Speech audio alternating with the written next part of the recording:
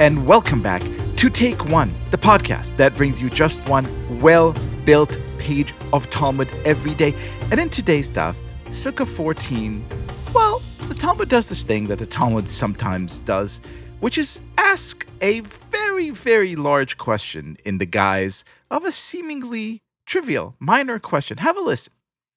One may roof the sukkah with boards like those used in the ceiling of a house. This is the statement of Rabbi Yehuda. Rabbi Meir prohibits their use. If one placed a board that is 4 handbreadths wide atop the sukkah is fit. He fulfills his obligations, provided he does not sleep beneath the board. Which leads us to this big philosophical question of what exactly is a sukkah. And here to answer it is my dear, dear friend, wise teacher, and a person so obsessed with the wonderful holiday of Sukkot that he's currently working on a book about it.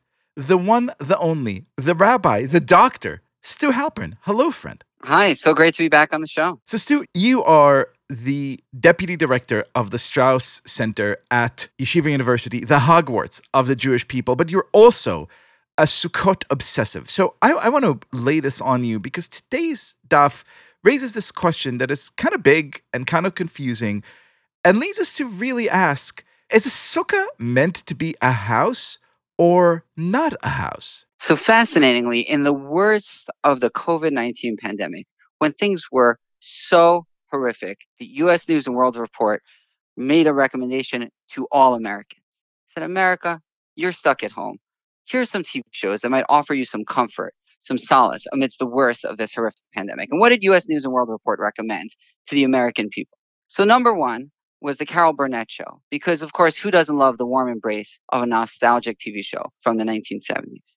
Number two, though, was very striking. Number two was Fixer Upper, Chip and Joanna Gaines' show about redoing your house that actually went off the air a couple of years prior. And I thought to myself, what is it about the American ethos that America, whether it's in the best of times or in the worst of times, thinks that all happiness can be achieved if you can just fix your house. If you could just get that new countertop, if you could just add that extra garage, if you could just redo your kitchen, there's something that gives us this sense of warm hope that all will be fine if our home becomes a perfect, well-built structure. And in fact, in 2016, when Hillary Clinton lost the presidential election, she told journalists that she was watching what? Home repair shows.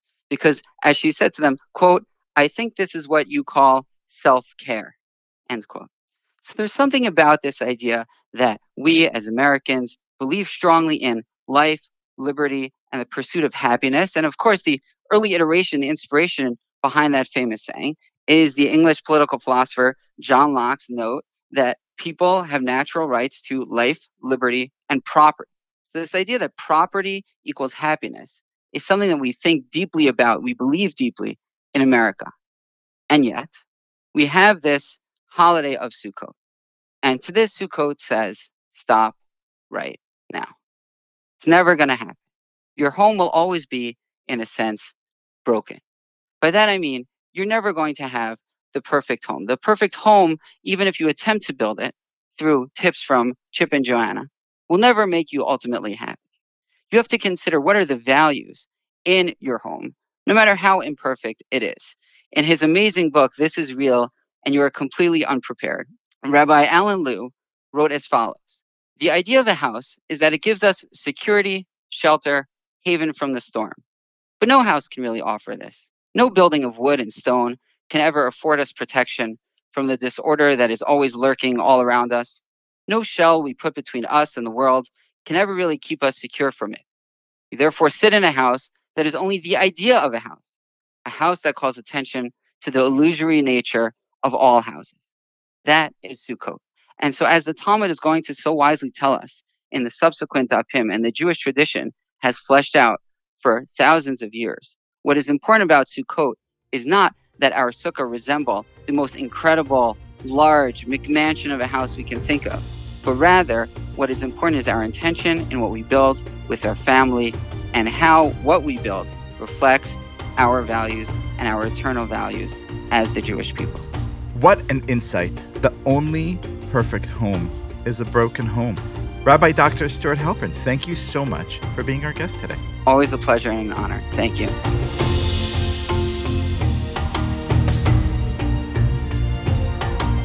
This has been Take One, a production of Tablet Studios. If you enjoy this show, and I hope you do, please go and rate and review us on iTunes or whatever platform you use to listen to podcasts. Each week, we'll be releasing new episodes Monday through Friday, covering the entire weekly portion of Daf Yomi. I'm your host, Leah Leibowitz, and our producers are Josh Cross, Sarah Fredman-Ader, and Robert Scaramuccia.